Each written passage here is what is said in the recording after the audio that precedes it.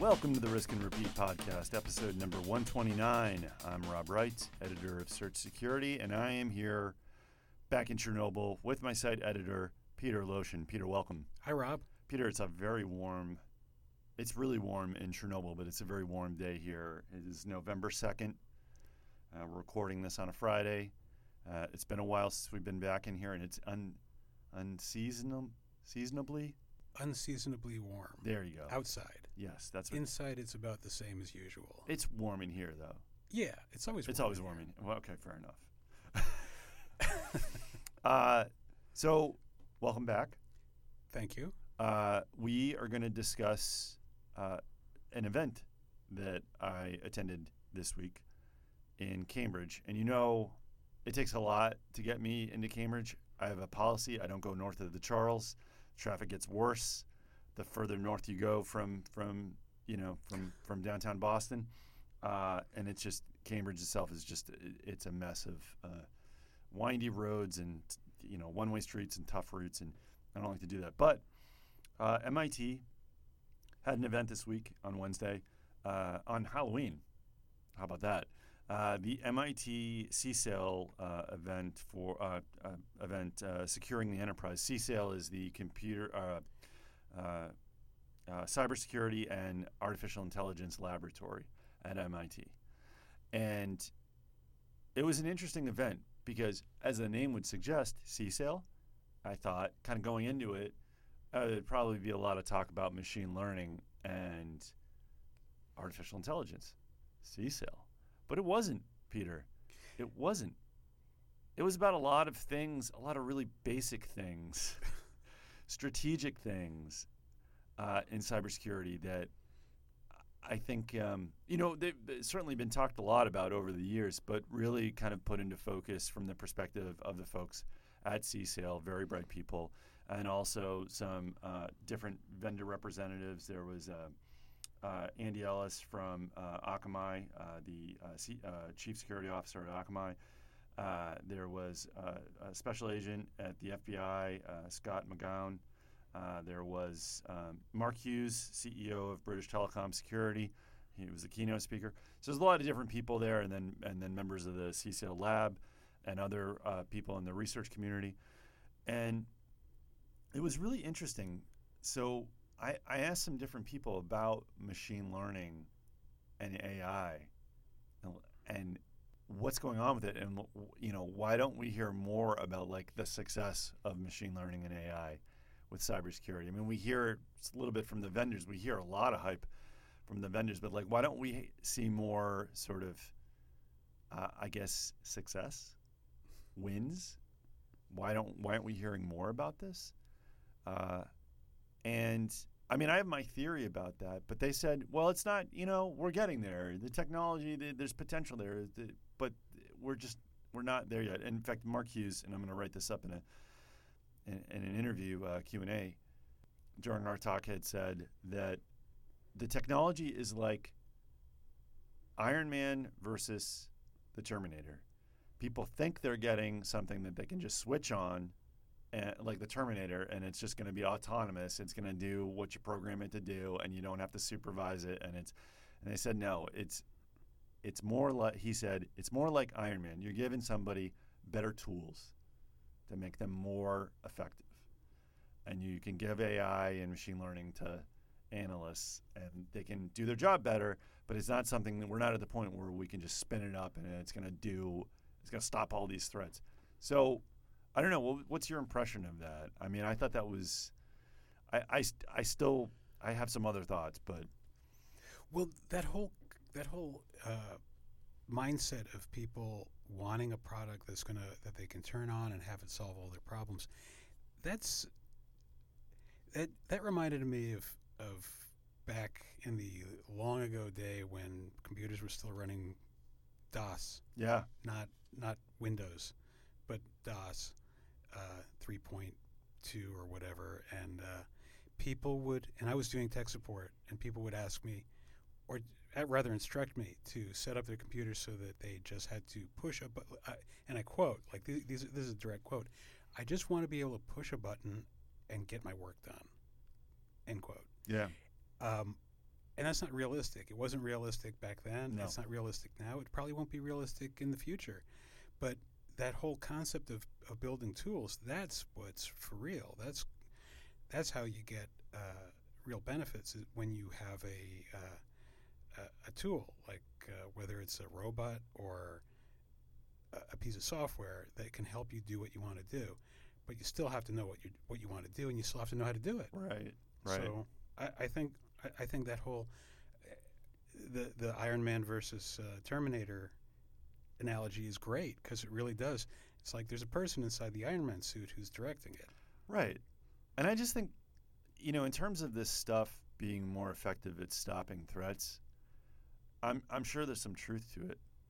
But we've heard so much. I mean, you've been to RSA the past 3 years. You know how much talk there's been. There's been so much talk about how this is going to revolutionize anti-malware, endpoint security, threat detection, everything.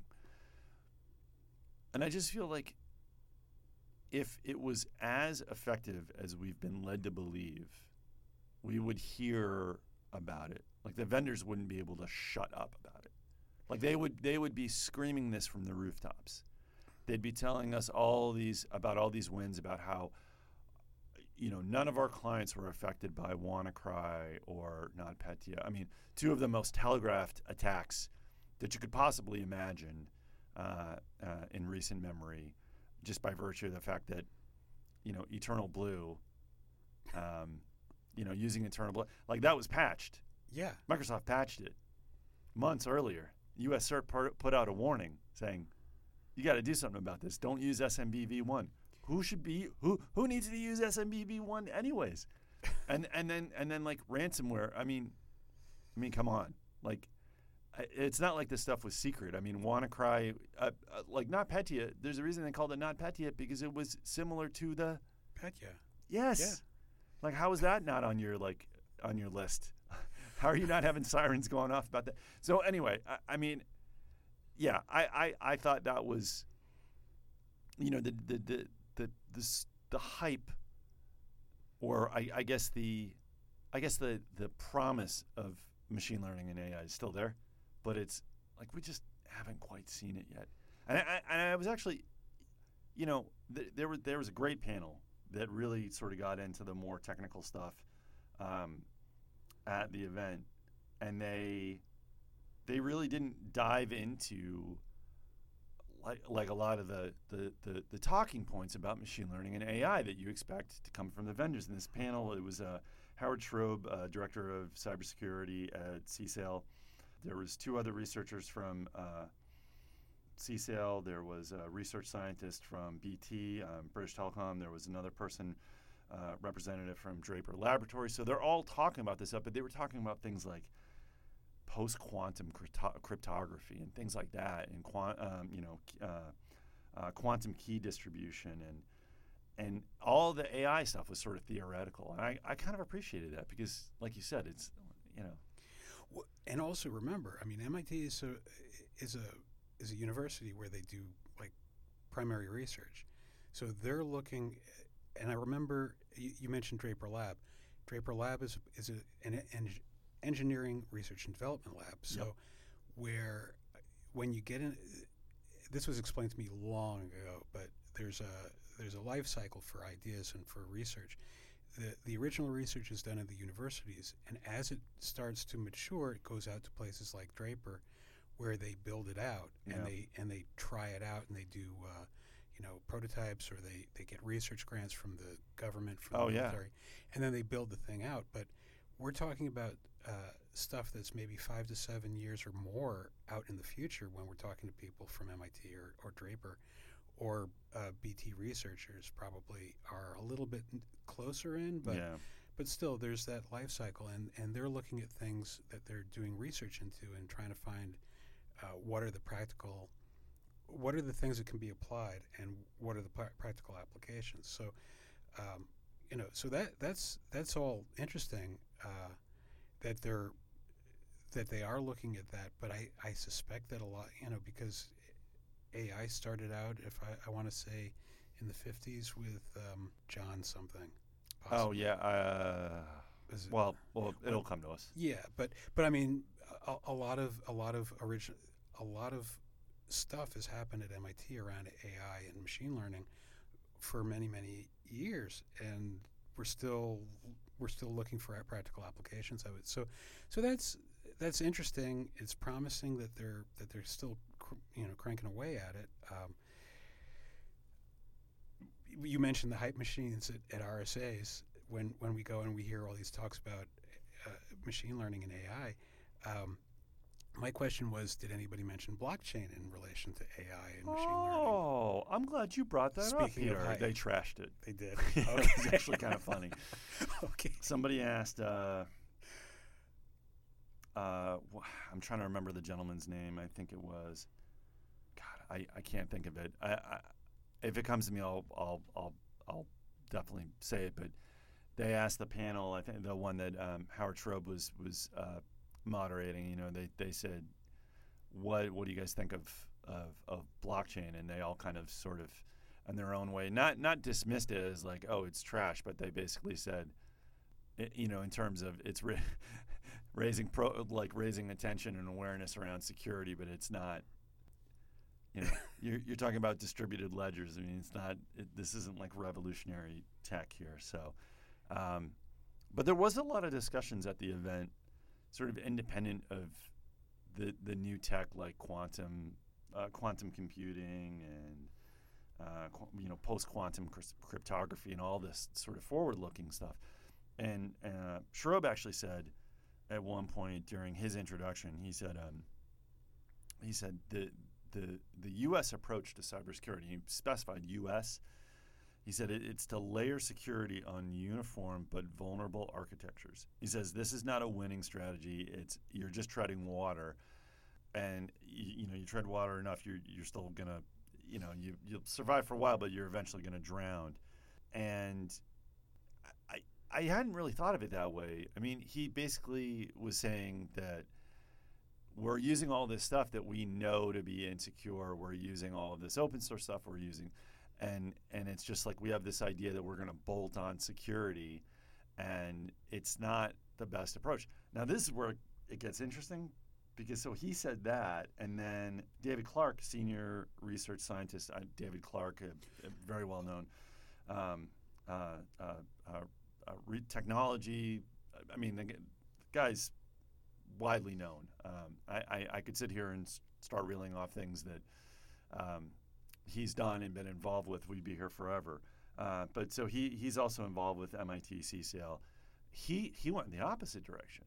He said, I'm not sure that the approach of building things in for security from the very beginning is the right way to go. He said, maybe it's better to just have, because everything is different. Every customer is different. Every user is different. Maybe it's better to build stuff with just, bolt holes and everything like where they should be, and then customize it with security afterward to make it fit the particular, because otherwise you're building the security in, but it might not be the right security for each organization, each end user, each application, so on and so forth. I thought that was really interesting. I don't know. I don't know where I come down on it now. You're talking about two guys that are very intelligent and very experienced with this stuff. So I don't know. What do you think of that? Where would if you had to shade to one side or the other? Well, the idea of rebuilding systems and rebuilding our approaches and our architectures to systems so that they don't allow security failures, that's kind of an appealing idea, and it's an appealing concept, but we've got so much infrastructure and so many systems out there already that are not conforming to those standards, that those hypothetical standards anyway. Yeah. And at the same time, David Clark is, I want to say that I first heard of him in relation to internet stuff. Oh, yeah. And protocols. Yes. He's been around for a really long time. Yeah. Yeah. So that said, with all due respect to his abilities and his accomplishments, there's one thing that kind of stuck with me from my high school and college science classes, and the idea was that older scientists are often wrong because they were right once and they continue in their successful way of thinking for as long as they continue in their careers. So so that sort of truism was has been demonstrated over time in physics, and if I went and prepared, I could probably come up with a bunch of examples. But yeah, there's a tendency for older scientists to often be incorrect because they've been around for a long time, and they're going to be incorrect on a lot of things just because they opine about a lot of different things over time. I'm not sure that patching leaky systems is going to be a long-term solution. What I do wonder about is if anybody talked about using AI or machine learning to automate some of the, for example, locating and mitigating OWASP top 10 vulnerabilities, where you've got these things that are not rocket science. They're not. Yeah. It's just who's still running SMB v1, for example. Yeah. That's a thing that would mitigate a lot of problems if you could either remove it or hide it in a way that will not expose it and not be capable of being exposed to malicious actors. So I think there's there's room for a lot of different approaches, and I think that we have to try them all out. Yeah. And give them a fair shake. I thought it was interesting. I mean, to answer your point about the OWASP, I don't remember which panel it was that sort of brought that up, and if you're going to do it was a discussion like, well, you got to start somewhere, and if you're going to start somewhere, pick something like OWASP, but I kind of feel like I go the other way on that. I say, well, that's low-hanging fruit. If you don't have the people on staff that can address those things off the top, then how in the world is machine learning or more effective technology that offers some automation, how is that going to save you? Because if you don't have the people that know that this needs to be done, like you need to close that cross-site scripting hole, you need things like that. Like if you then algorithms are not going to save you long term. Like so I don't know. See, my thought about that is that if you've got an Iron Man cyber suit that you can that lets somebody who's say an entry level or a junior engineer put on this suit, and then all of a sudden they can go around zapping SMB v1 implementations quickly and rapidly and effectively and comprehensively, then that's a really good application of AI, I would think. So if you can build those tools that enable moderately experienced staff to do the work over a period of time quickly and effectively and efficiently, then that's a win as well. It may not be the ultimate overarching, overawing, shock and awe, complete domination over the cyber criminals, but it's going to give you a big leg up. Yeah. And I would say, in terms of,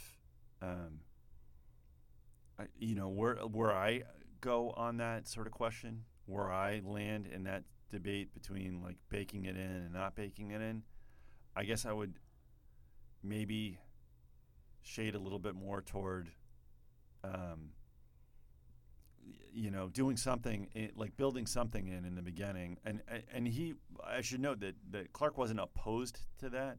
One of the things he thought that he sort of looked at security through applications, said everything sort of should start with the applications, not everything, but most of this. And he said, maybe we should redesign apps sort of from the perspective of trust and trusting users and parties and just build everything from there. Because right now we don't have that. Anyone can use an application. Even if it's password protected, that's not trust. Like that's not a sort of an established trustworthy connection. So he talked a lot about that, about the need to sort of maybe re-architect or redesign apps from that perspective. But in terms of like, yeah, the other stuff that a lot of people talk about when you build security into apps or software, he kind of wondered, yeah, is that the right way to go? And you're just going to be sort of you're doing a one-size-fits-all type approach. I thought it was interesting. So it was overall the event was really good. It was just it was a lot of strategy and different perspectives on security. There was a lot of talk about, for example, about red teaming, and a lot of people were in favor of that. Talking about risk management. So it was. I mean, there was tech, like I mentioned, the quantum key stuff and post-quantum cryptography, and it's good, and some machine learning and AI talk. But I really got the sense that the speakers and the organization itself were really focused on like, okay, let's take a step back. Let's look at these problems, and not try to spin up like a magical silver bullet. Let's look at how we're approaching this and where our strategies and approaches may be faltering. So it was good. It was a good event. Yeah, it sounds great. Yeah, a lot to think about. There are other questions that are, unfortunately, we don't want to go like an hour here. It's our first podcast back in a couple of weeks, right? Yeah. So we'll probably cut it there. But there'll be more coverage on this in addition to this podcast. I look forward to it. So, yeah. And you may have some additional thoughts. I might. Yeah. Well, Peter, thank you for sitting down with me to discuss some of these things from the CSAIL event. I appreciate it. It's always my pleasure. And thank you to the readers and listeners of Search Security. I am Rob Wright, and we will see you next time.